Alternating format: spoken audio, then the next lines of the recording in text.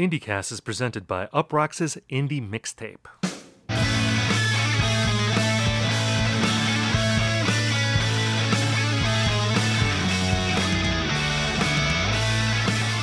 Hello everyone and welcome to IndieCast. On this show we talk about the biggest indie news of the week, we review albums, and we hash out trends. In this episode we're going to be talking about the new album by Lana Del Rey, Chemtrails Over the Country Club. My name is Stephen Hayden and I'm joined by my friend and co-host Ian Cohen. Ian, how are you? Well, first, I just want to take the opportunity to say to all of the loyal IndieCast listeners, welcome to music's biggest night. The joke never gets old, by the way. It is good. Or is music's biggest morning, maybe? Does music have a big morning yet? I'm talking about the loyal IndieCast listener who waits for the episode to drop at 9 o'clock on the West Coast, 12 o'clock on the East Coast. Wow, yeah, that's true. The real heads, the true heads. Exactly. I mean, because the Grammys, though, they have the biggest night. I just wonder if we could corner the biggest morning. Friday morning, that's us. That's us. So, yeah, the Grammys, they were like an eternity ago, so we won't spend too much time talking about that. I mean, I assume you didn't watch the Grammys at all? No. This year I couldn't even be bothered to, make the two tweets I usually do, one of which is that, Beck...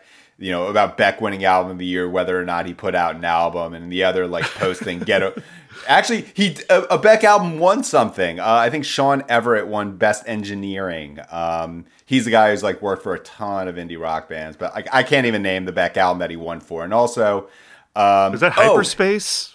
Yes, that's it. That sounds about right. And also The big event for me this year at the Grammys was that, back in November, I made some snarky tweet about Black Pumas, about how they, if they didn't exist, the Grammys would have to invent them.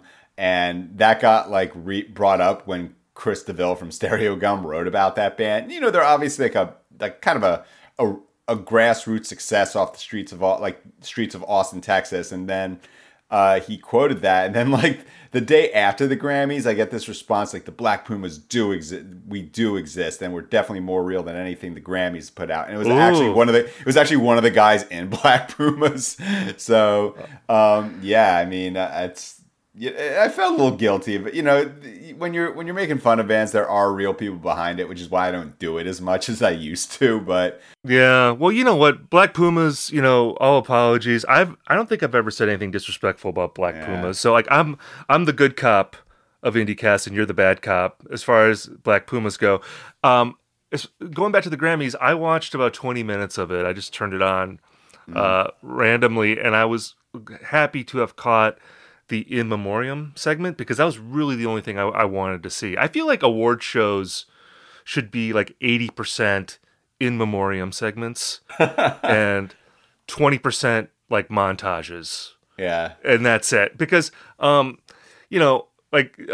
Carlile sang a song for John Prine, the last song he ever wrote, called I Remember Everything. And it was great. I loved it. The In Memoriam segment I thought was really well done. And just the idea of remembering people who passed away and listening to their music, it's very nice, And then with the montages, I don't know if you ever watched the Oscars, but they do this thing. It's 3 or 4 times during the show where they just had these montages of clips from old movies that it really has no connection to any of the movies that are nominated in that particular year. But the idea is to, I think, advertise the cinematic experience to the viewer, to be hey, movies are great. You should watch movies. Yeah, I know what you're talking about, but I don't think I've seen one. I know exactly what you're talking about, though. It's a little weird because, if you're watching the Oscars for 4 hours, you're probably already on board with movies. You don't really need, but they're not resting on their laurels, which I appreciate. Whereas when you watch the Grammys, you feel as though they're actively trying to talk you out of liking music, by showing you the grossest aspects of the music business. So show some cool montages from old music videos or something, and cut out everything else. Just In Memoriam and montages. I don't know if you saw this, but ratings for the Grammys were down dramatically. I think it was a 51% drop from the previous year. And, this is true of, I think, every award show, and also true of, sports. I mean, really, the last salvation of over-the-air television are these live events, because it's the only thing that people tune into, because everything else is, on demand, so you don't need to, tune in at 8 p.m. to watch Modern Family or something. But I'm curious to see if that trend continues after COVID. Yeah. Once we come out of COVID, I just feel like award shows. I mean, I feel like it might go up a little bit next year, but it just seems like in general, there's just fewer and fewer viewers for this sort of thing. I wonder if like what percentage of the Grammys viewership these days are people who are writing about the Grammys, like or people on social media that just want to talk about it. There's I mean, it is one of the most tweeted about events during the course of a year. I mean, along with the Oscars. Yeah. A lot of people tweet about it, so I think people experience it that way. But, it got me thinking, because you asked me this week a really good question. You were like, what are the significant albums that have come out in 2021 so far? Like the albums that feel that, like, oh, this is going to be on the year-end list for sure. This is like controlling the conversation. And it made me think about the Grammys, because I just wonder, because of COVID and the weirdness that's been going on, it seems that like the narratives that the media and award shows can create about like what the important art is has been really diminished. Yeah. And in this year, so it feels like these consensus albums are like less common during this COVID era that we're in. Yeah, especially now, because I mean, a lot of 2020's big ones, I mean, they were likely albums that were created prior to, the world going like shutting down. But when I think about like we're pretty like Lana Del Rey, that's pretty much like the big tentpole of, as very normal people, non-music industry people call it Q1 2021. And I think about like, through this year's almost a quarter over, and what were the big conversation pieces? Like I know Metacritic's not really the best metric for assessing like what really mattered, but like when you look at the top 10, it was a Nick Cave album, and there'll always be like that's the highest rated album of the year. Oh, something from like a grime rapper named Giggs. I've not heard that yet. Like a Neil Young live album, like a posthumous album from a British composer, a British singer-songwriter named Jane Weaver, Arab Strap, Weather Station, Cassandra Jenkins, and Julian Baker. Now, I mean, some of them have got like, really good reviews, and like, I mean, the Weather Station, for example, I just got to say, like, it's a perfectly fine album. I find it to be pretty boring, but like none of these have really like captured the imagination for like more than a few days at a time. And I wonder if like that's just maybe people being cautious for the beginning of 2021, and whether like, the heavy hitters will come up soon. I mean, I thought like, with the kind of void of really big ticket albums, maybe people would just like take chances on like going super hype over like these weird, like no name acts just to have something to talk about. And I don't think that's really happened either. Yeah. I mean, I think there's something bigger going on in the culture where people in general are sort of checked out of the routine or the schedule that pop culture sets down for us every year. Yeah. You saw that with sports, where people weren't really talking about sports in the same way that they were. I just realized this morning that the NCAA tournament starts this weekend. It does. Which I'm not a huge college basketball fan, but I usually watch March Madness. But I feel like that totally snuck up on me. It's like, oh yeah, okay, well, yeah, I'll probably watch that, maybe, if I feel like it. It seems that there's a lot of that going on, and it seems to be translating to music. I wonder, too, that if in 2021, if you're going to see a lot of the big ticket artists that would be generating this conversation, if they're just going to say, there's a light at the end of the tunnel now, people are getting vaccinated, maybe we're going to be able to tour in 2022. Why not just wait another 6 or 7 or 8 months to put out a record? Like maybe the albums that would have come out in this quarter are going to be coming out in September or October, or maybe even early 2022 at this point. I mean, this could be a pretty barren year for releases, which is which is terrible for us. Yeah. Oh God, we're really gonna have to get creative. We're gonna be doing mailbags like every other week, which is great. I love doing mailbag episodes, but there's not gonna be a ton for people like us to talk about. But I just wonder if that's gonna happen. I mean, that makes sense to me that artists would do that. If it was different in 2020 because it just seemed as though touring was not going to happen no matter what for a long time. But now maybe people feel that, okay, if I wait a little bit longer, I can actually tie this record to a tour. So why not just wait a little bit longer? Yeah, or you could be someone's like, you know what, I want to own the like. I think a good example is like Japanese Breakfast, like her being on Fallon. Like I feel like that's like a record that's going to be kind of a big fish in a little pond. Yeah, because something's got to happen. So I don't know. Hopefully that'll come in the near future, or we'll just keep getting great mailbag questions, and we'll just kind of pivot to that. I'm down for either. As far as like our favorite albums of the year so far, I mean, I would say Wild Pink for me. Wild Pink by a landslide. That's a big IndieCast favorite. I would say Julian Baker for me. I know that you're probably not as high on that. There's an album I'm going to be talking about later on in this episode that I know you're also a fan of. It's not the Lana Del Rey record, but it's a different record that I like a lot that I would put among my favorites of the early years. So, there's always really good records coming out. It's just the responsibility of people like us to bash people over the head with them, so they want to talk about it. Do we want to talk about the Ryan Schreiber book quick? We gotta give it a mention, because like Ryan Schreiber has told me that he is an IndieCast listener, so we got to give a shout to him for that. But founder of Pitchfork, a modern titan of music writing. Pitchfork, obviously the most significant music publication of the last 25 years. And he's going to be writing the story of the website in a book that's coming out, I guess, in 2 years, 2023. Is there going to be an Ian Cohen mention in the index? Tom Bryan, like a guy who both of us follow, like he was the first guy to make I'm just going to control F my name when this book arrives. And I guarantee like every writer who's like written for Pitchfork for a significant amount of time is like thinking the same thing. Like I can't think of something that's been this exciting for like the music writing community or will be. Like, I mean, is music writing as we know it going to exist by the time this book comes out, I mean, it's exciting for a segment of the music writing community that like wrote for Pitchfork during a particular moment in time that are going to be, want to see how this history is contextualized. I mean, for me, I'm pretty sure that the review I wrote of the Camper Van Beethoven album that came out in 2011 will not be mentioned in this book. That is about the extent of my significant writing for that site. But it's interesting. I mean, I actually mentioned to my agent once about writing a Pitchfork book because I thought this could be interesting to explore. And he was like, I don't know if there's any money in that. So I ended up not pursuing it. It's probably different for Ryan, I'm sure, because he's the founder of it.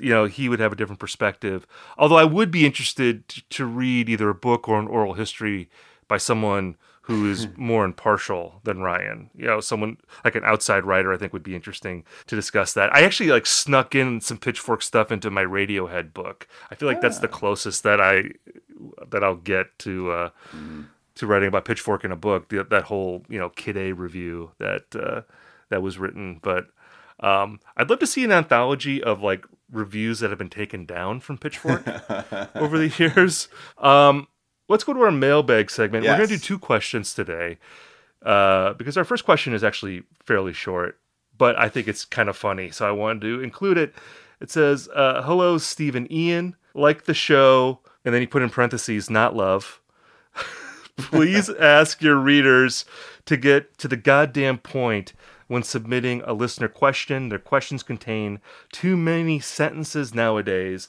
Please eliminate 3. P.S. I am not a crackpot. Sincerely, David from New York City. The main reason I want to include this is just because of the opening line when he said, like the show, in parentheses, not love.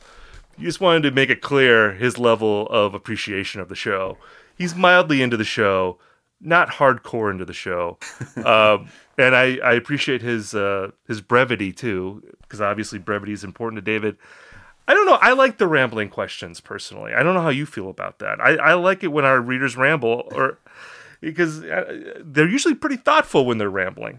Yeah, I mean, well, I just got to point out for people who don't quite get the joke, like this is a Simpsons joke. Like it pretty much word for word, except it's like Grandpa Simpson talking about how they need to eliminate several states. But yeah, I mean, I like the show. This is a Simpsons joke? Oh yes, it is. It totally, like, I am not a crackpot. That, you see, there's the good cop, bad cop, and there's the guy who understands Simpsons Twitter on IndieCast, and the guy who's less informed. Oh, man. But yeah, Dave, like, I just like the show, not love. I mean, that just shows we have room for growth. I mean, like, we have to really be introspective here and see how we can improve so we can get David to go from like a 7.5 to a best new podcast type thing, you know?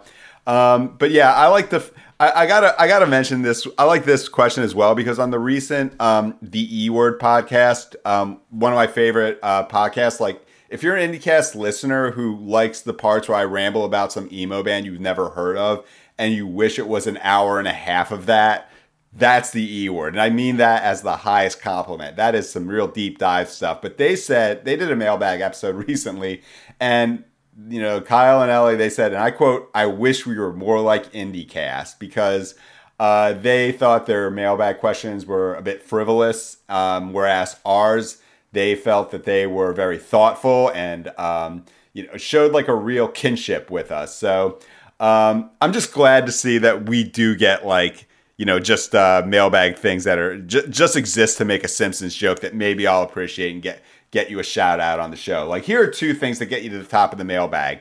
Last week there was a basketball metaphor, and this week it was a Simpsons joke. Like, those are the two that really will catch the eye of myself, See, and I like that you didn't point that out in our outline, so I would not catch it when we said it. I just assumed you knew. Well, like, what season is that from? Is that from like the later seasons? No, this is Prime. This is why, like, this is why he feels comfortable. But it's actually like one of the lesser known episodes from the Prime era. It's the one where, actually, I can't remember which one. Is it the one where, I think it's the one where Grandpa becomes like a ghostwriter for Itchy and Scratchy.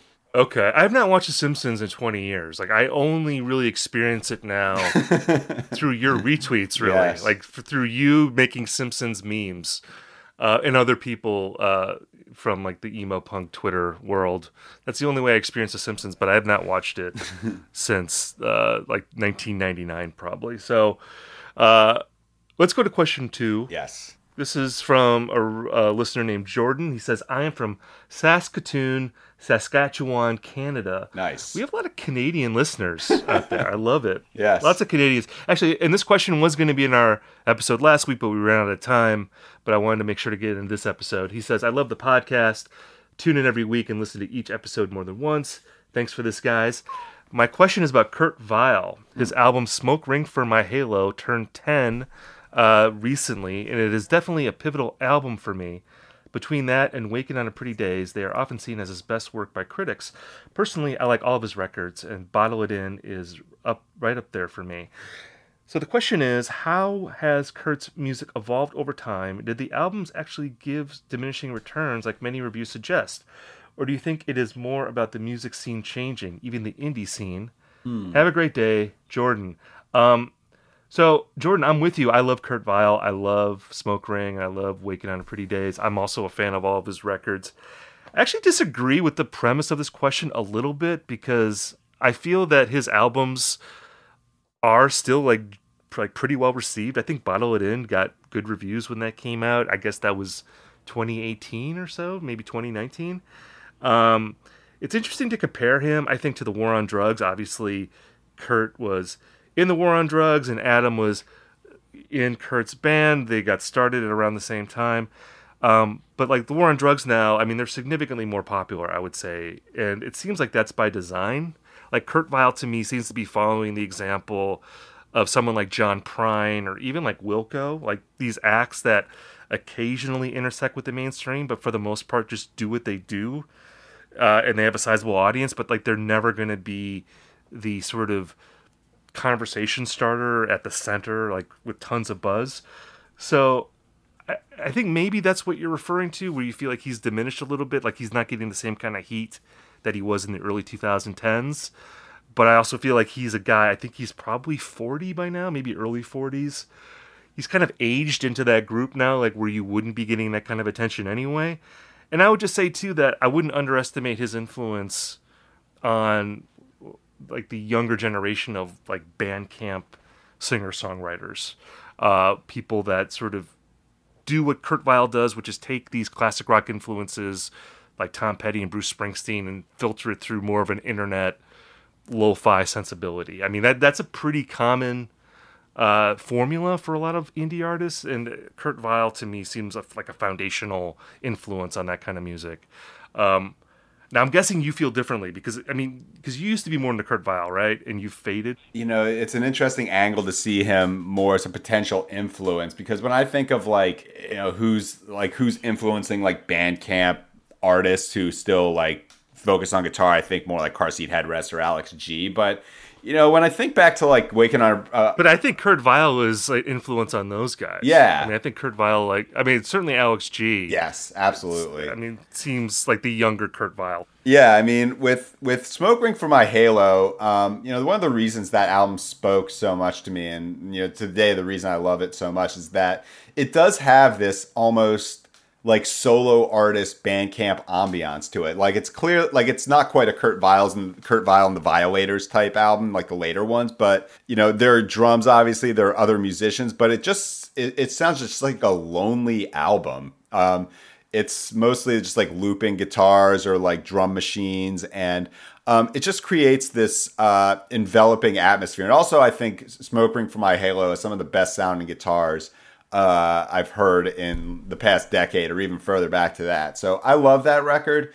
You've seen me tweet about it of late as it turned 10. I also love Waking on a Pretty Daze as well. That's kind of the album I think of, a master of his craft type work. Like he, just the confidence he accrued from making Smoke Ring for My Halo, applying it to a more robust sound, and 10-minute songs bookending it, and like more like overtly classic rock, like a song like KV Crimes, and songs about like being a father. And it just struck me as being very like, this was prior to Lost in the Dream, and it always seemed to me like from that point that Kurt Weill was going to be the big tent artist, whereas War on Drugs may have been like the side project. But with what happened after that, I mean, I often think of this in terms of like hip hop, because they're just so much more prolific. I mean, there are the artists who like I'm obsessed with, and then they kind of gradually get worse, but I overlook it, and then one day I kind of wake up, it's like, wait a minute, this artist got kind of whack. I mean, that's like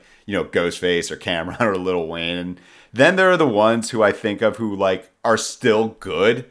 They're still like doing what is clearly like objectively solid work, and then I just wake up one day, I'm like, nah, for some reason this isn't hitting, like Run the Jewels or Pusha T. And that is where Believe I'm Going Down happened for me with Kurt Weill. Like I cannot think of a record that I turned on more quickly than that, despite like it's not bad, but when I heard it, I'm like, I hate this. It's not bad. It's actually awesome. Yeah, but like you didn't. But I can see what you're saying, because you're not saying it's bad. You said you kind of got your fill of him, is what you're saying, right? What happened with him is that I think, and I say this about the National sometimes, much to your chagrin, but like I think that he went from being like a very I felt like there was an emotional connection I could make from like Waking on a Pretty Daze to like he started playing a character called Kurt Weill, which can be effective, but it's like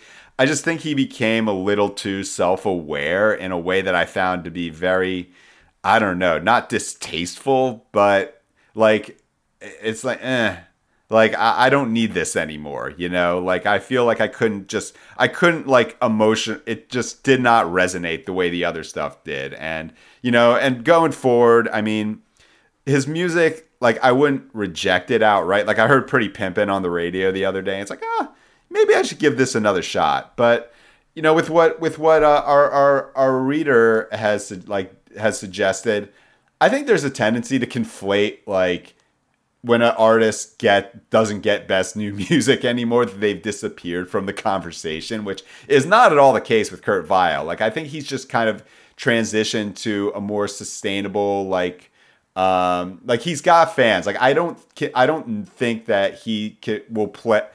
If Kurt Weill ever tours again, I am not concerned that if I go to a Kurt Weill show, it's going to be like half empty.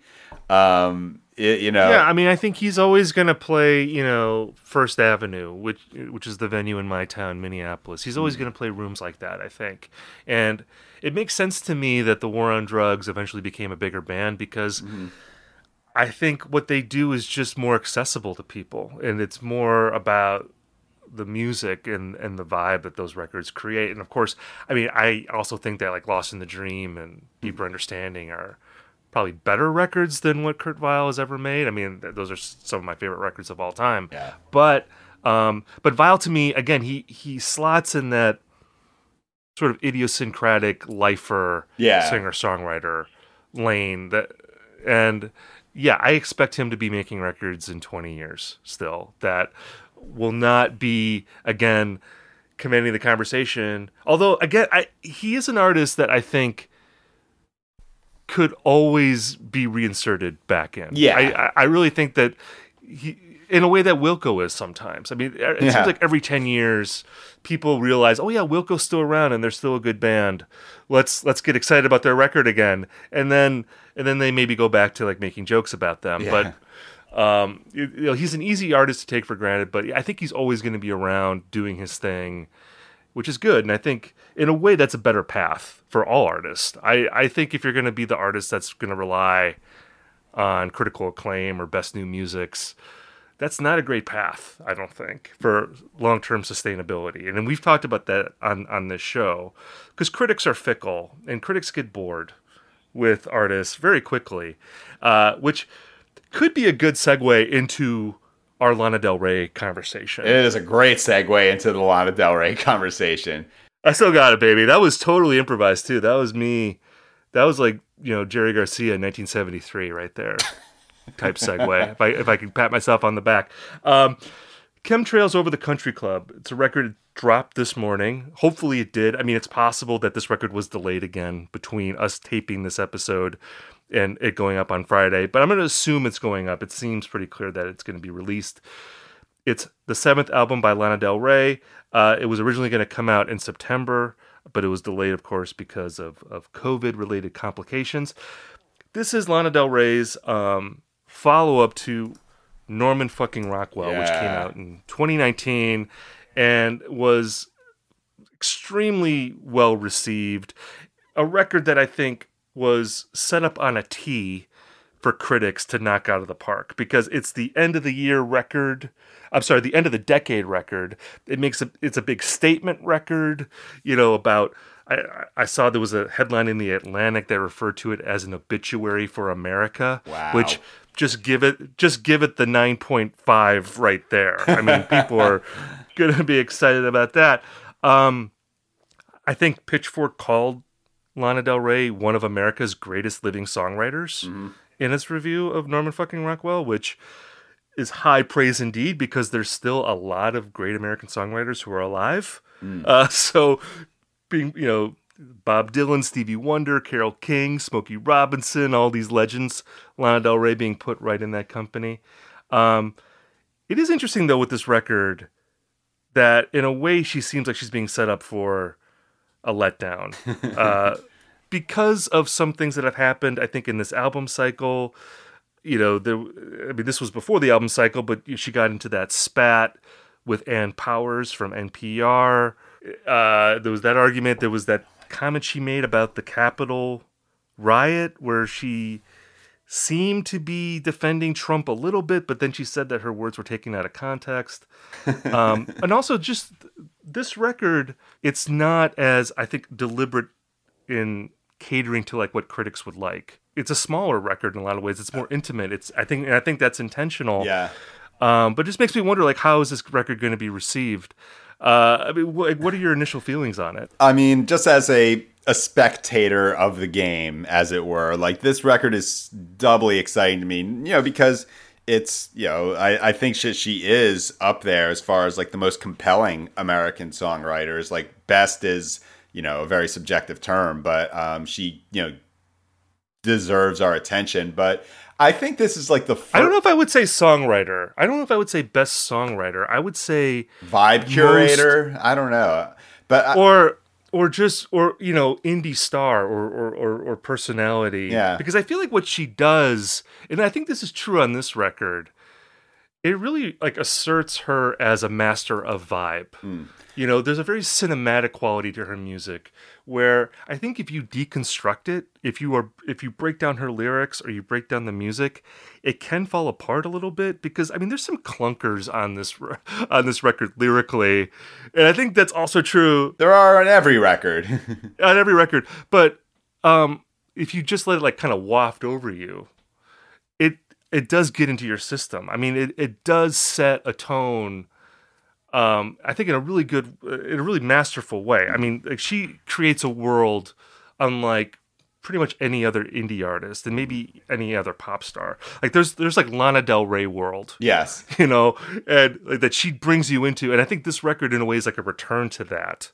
Whereas Norman fucking Rockwell was like looking at the wider world. It's like, I'm bringing you back to my world now with this record. And I think that's super exciting to me because, this is like, I think the first really big pre-pandemic art, like a 2019, like the last year before the pandemic. Like this is the first heavy hitter album to come from like the class of 2019. So we can do a real before and after, type evaluation of it. And this is exciting also because like, unlike a lot of the, consensus picks of the past couple of years, like I think that like Lana Del Rey is like one of the few who might actually face a backlash. Like I can't imagine like whatever Casey Musgraves puts out or Mitski or like I'm trying to think of the other consensus pick. Oh, Fiona Apple. Like, I think whatever they do, like I think they're just so likable as personalities that no one's going to like, conceive of a backlash against them. But like Lana Del Rey has this, like you mentioned, like her words may get taken out of context a lot in her, press quotes. But I wish I could come up with a better word than like, there's kind of like a shittiness about it. Like not that she's a shitty person or the music is shitty, but like there's this kind of bad vibes to her sometimes in the words she says that can leave open the possibility of like her making something that is really poorly received. And that's exciting to me because I think with a lot of the big consensus artists, there's just this air of inevitability where like we're supposed to root for them. And don't get me wrong, Lana Del Rey has a stan army, as Ann Powers knows, but I don't know. Her albums seem more like battlegrounds. And like you were saying, this one brings us back to her world in a way that I find very pleasing because I think a lot of celebrities in 2020 tried to, show they could empathize with like the average Joe who was stuck in their house when, in a lot of ways for like the super elite, life didn't really change all that much at all. And the first song on this album is about how she sort of wishes she was like not famous again. So like the in-person Lana Del Rey and the on-album Lana Del Rey, like both seem like people who would just kind of exist like not really being affected by all the turmoil of the past 20 years or the past year, which felt like 20. And it mentions it mentions the first song about like listening to Kings of Leon. What a move. I love that lyric right there. Yeah, that's a great line. That's like the most quintessentially like Lana Del Rey moment on the record, I think, the Kings of Leon reference. I mean, you mentioned White Dress being this song where she's singing nostalgically about being 19 and working as a waitress and essentially like reimagining her life if she had never become famous. Yeah. And that really sets the tone for the rest of the record because these lyrical themes recur in a lot of the songs where she's talking about leaving Los Angeles, moving to suburbia basically and like living more of like a normal person's life. Like the title track is about her, fantasizing about essentially like living in the suburbs and, taking kids to soccer practice and having, these sort of like romantic interludes, like with, like the middle-aged dad, and you're the middle-aged mom, and you're going to hook up in the suburbs and all that. I mean, that's the fantasy on this record. And I feel like there's been this narrative that she's been talking about in her interviews where she refers to herself as an underdog. Yes. I don't know if you saw that. She did an interview with Jack Antonoff where she said something like, I'm going to die an underdog and I'm happy, and that's fine with me. And it just makes you think, like, well, if she's an underdog, like, what are, like, 99.9% of other musicians in the world? Because, again, she is this incredibly well-acclaimed, very successful singer-songwriter, and she still sees herself as an underdog. And I was thinking about this. I have a review of this album that is also running on Friday on Uprocks, if you want to check that out. And I feel like for her, even after all this time, even after all the praise that Norman fucking Rockwell got, which we talked about this in a previous episode, it felt like the reviews for that record in a way were trying to make up for some of the bad reviews she got for Born to Die and like records she put out early in her career. Because that album really feels like a culmination of like that decade. Oh, absolutely. But I think from her perspective, she feels misunderstood because I think people still contextualize what she does as being ironic or as being, sort of of her like hiding behind like a persona or an avatar. Yeah. And I think that in her mind, there's no irony in what she does, that the things that she talks about are things that she actually cares about or thinks are awesome. So like, she probably does thinks it's awesome to like be in suburbia and take your kids to soccer practice. This isn't like an ironic move. It reminds me of like how critics talk about Father John Misty. Yeah. Because I think there's a similar thing there where he's always contextualized as an ironist, but it's like he's making records about how much he loves his wife and how upset he is by the Trump era. Like, I think those are incredibly earnest records in a lot of ways. There's some playfulness in how he presents himself in interviews, but I think it's wrong to frame what he does as irony or just purely persona. I think Lana Del Rey has a similar thing, and it seems like that's what really bugs her, maybe in terms of like how people talk about her work. It seemed like that's what bugged her, for instance, about the Ann Powers review, which I thought was like really well written. I thought she made a lot of good points. Overall positive, and maybe like the single like not rave review that entire album got. It was almost like that Chance the Rapper story where like some guy wrote a mildly critical live review on like MTV News and the manager had it taken down. It's just like it wasn't that it was like a critique but not really critical. It was more, I felt like it was less about saying this is good or this is bad than saying, what does this mean? Right. Or, why does this work? Which is always, I think, the most interesting form of music writing when you can get beyond the sort of hot or not aspect.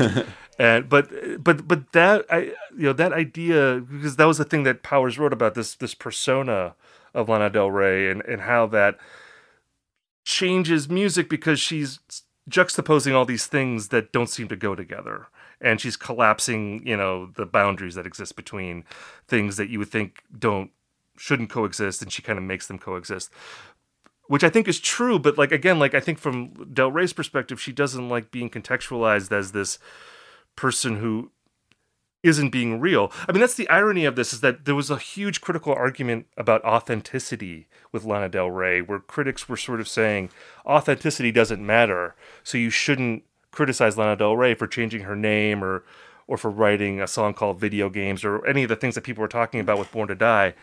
But I think Lana Del Rey looks at herself as being authentic. I think she believes in authenticity, which is it's like an interesting conundrum with her, because I think the way she's talked about often doesn't line up with how she sees herself or even how her fans see her. Yeah. I think that's a very interesting aspect of the whole Lana Del Rey phenomenon for me. Yeah. And I think that, I mean, like when I hear about like someone who like continues to think that they're an underdog even after years and years and years, I mean, like I'm a huge Smashing Pumpkins fan, so I can understand how like some people can just like can glom onto just some criticisms they receive about like whether or not they're real, because that was Billy Corgan's whole thing throughout the 90s. It's like he wasn't seen as like serious compared to Kurt Cobain or Thurston Moore. And that's about where the comparisons stop here. But like, I think it's mentioning Father John Misty. This album to me really seems like her version of God's Favorite Customer, which is the intentional look. I've made my huge 70-minute statement about like where I see this country, and now I'm dialing things back. And what I appreciate about this record, compared to the previous one, like Norman fucking Rockwell was like undeniably an impressive piece of work. It was also really fucking long, like especially because she works in very, very slow tempos and very like rich instrumentation. It was a lot to get through. And with this one, it's, 40 minutes or so, 10 or 11 songs. And I can, listen to it on my way to work and back. And, I think that this, in a way, like, makes a smart move by not trying to top Norman fucking Rockwell. Also, I think she made a very smart maneuver by, like, not going by its original title, which was White Hot Forever. I know that that was, I think, come up with, like, in 2019, like it's similar to the 1975 where they just come up with the album title like 2 years before the album actually drops. But, that motif does get repeated a lot, like White Hot Forever. And I'm sure because I have brainworms as a music writer, people are going to like glom onto that as like a talking point, especially since the one thing we've seen criticized about this album was the album cover, which makes it seem like an actual meeting at a country club.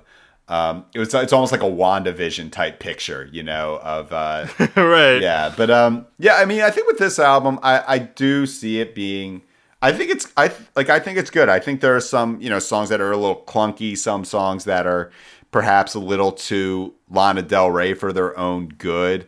But she totally owns this lane, and I think that this album will, like, whether or not you think she's one of the best songwriters, I think she's one of our definitive artists. And I just love the idea of this one being maybe not like a minor album, like the one that gets like 3.5 or 4 stars on All Music Guide that, people kind of forget about compared to the big ones, but it's still like satisfying in its own way. Like whatever the version of, someone going to the used CD store and finding like Tunnel of Love, or like the Prince album, like Around the World in a Day, like that, the 40-minute like minor album from an artist's imperial phase. I think that this is what Chemtrails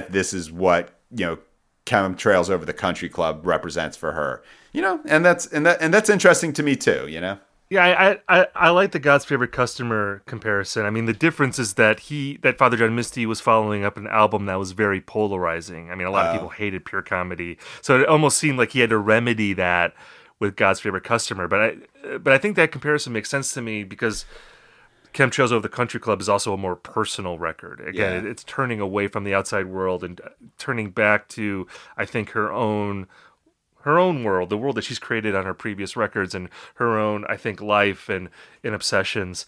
Can I just say, I mean, I think I've said this on other episodes, but I do like playing a game called "What Would Happen if Father John Misty Did This" with some artists. Like what if in an alternate universe, Father John Misty had put out an album called Norman fucking Rockwell? Like, how would have critics reacted to that? Or like, what if Father John Misty, like, his new record was called Daddy's Home, and it was about his dad being in prison for white-collar crimes, which I don't think his dad was a white-collar criminal at all. I'm just saying, like, if he was in that St. Vincent narrative, pre-release album, like, how would people have reacted if that was like a Father John Misty album narrative? I feel like the reaction would have been much more negative, but I don't know. Maybe I'm wrong, but to me, that's always an interesting thought experiment to play sometimes with album titles.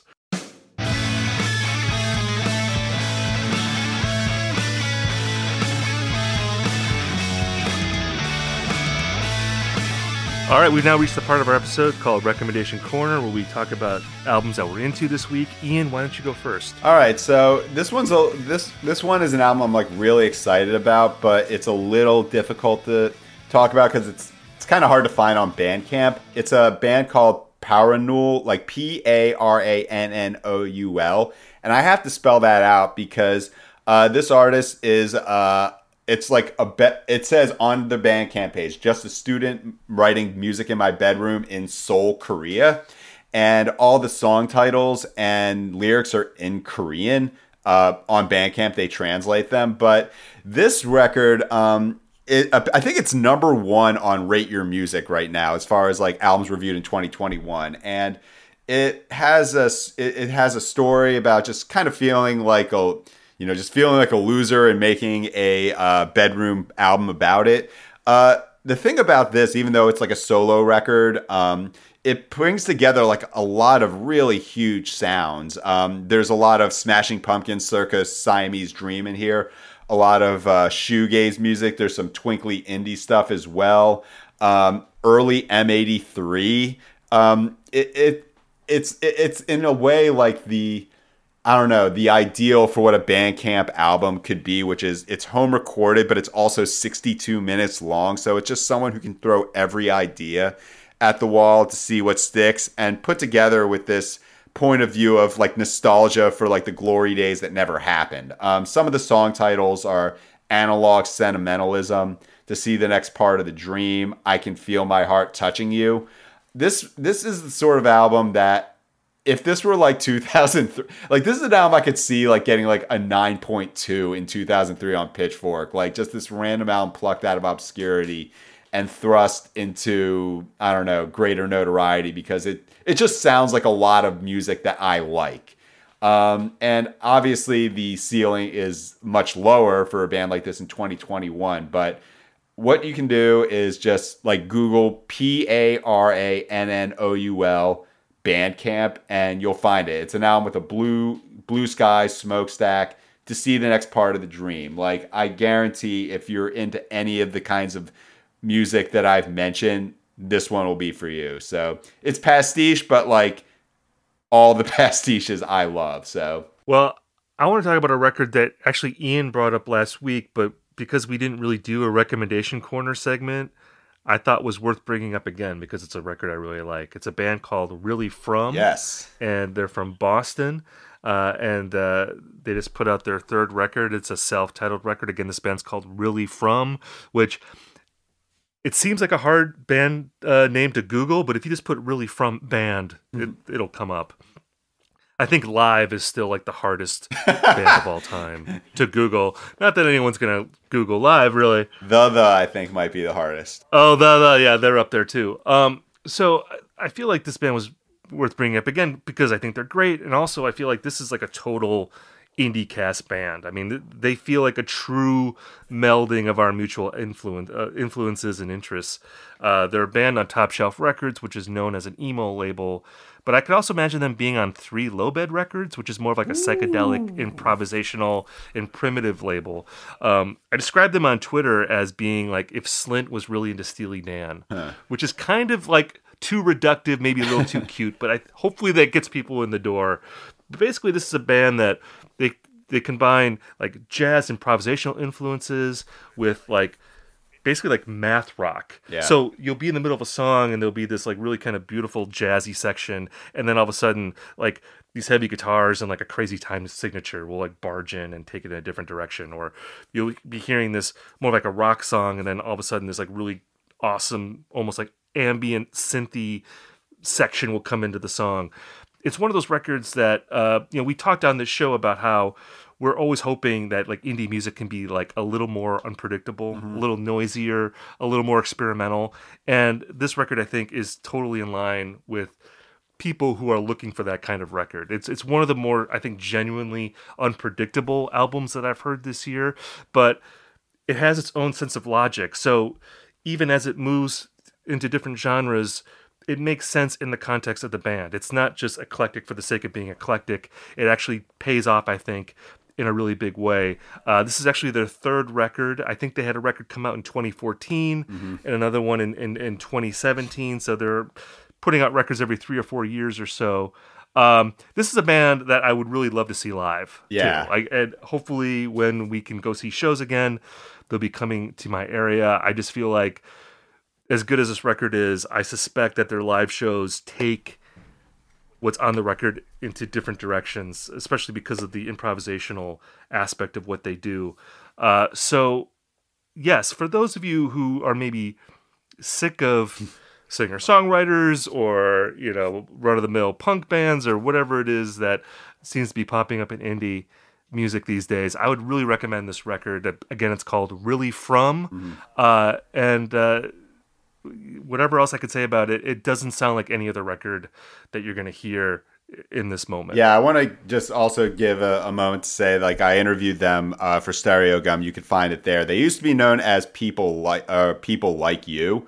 They had to change their name, but yeah, they like Steve was saying, like, they're on a label primarily in the past known for emo. They evolved out of a band called I Killed Giants, which was a very aggressive and thought-provoking emo band. But like, yeah, they are all like highly trained jazz musicians playing. They all their music is informed by jazz and improvisational, but it's still like very much in the realm of like indie rock. Like there's an edginess to the vocals and also to the lyrics as well. It's a lot of it is about like identity, particularly between people who are from like mixed heritage. Like I know there's one of the lead singers, Chris. He's Chinese and Puerto Rican descent. Michi Tassi, the other vocalist, is also, I believe, Japanese and white. And there's just like a lot of things melding together. And like Steve said, there's really nothing that sounds like this right now in 2020 or even other years. So I was hoping that this would be the kind of record that would get a lot more attention, given that there aren't these big tentpole type albums. So hopefully this one will be a grower that people continue to discover as 2021 goes on. Yes, we're whipping it up. We're giving them the IndieCast bump. We've mentioned them 2 episodes in a row now. So if you haven't checked them out yet, you have to do it now. Ian and I have both recommended them. They have a foot in each of the kind of music that we like, I think. So check them out if you haven't already. This concludes another episode of IndieCast. Thank you so much for listening to this episode. We'll be back next week with more reviews and news and hashing out trends. Take care. And if you're looking for more music recommendations, sign up for the Indie Mixtape newsletter. You can go to uprocks.com/indie, and I recommend 5 albums per week, and we'll send it directly to your email box.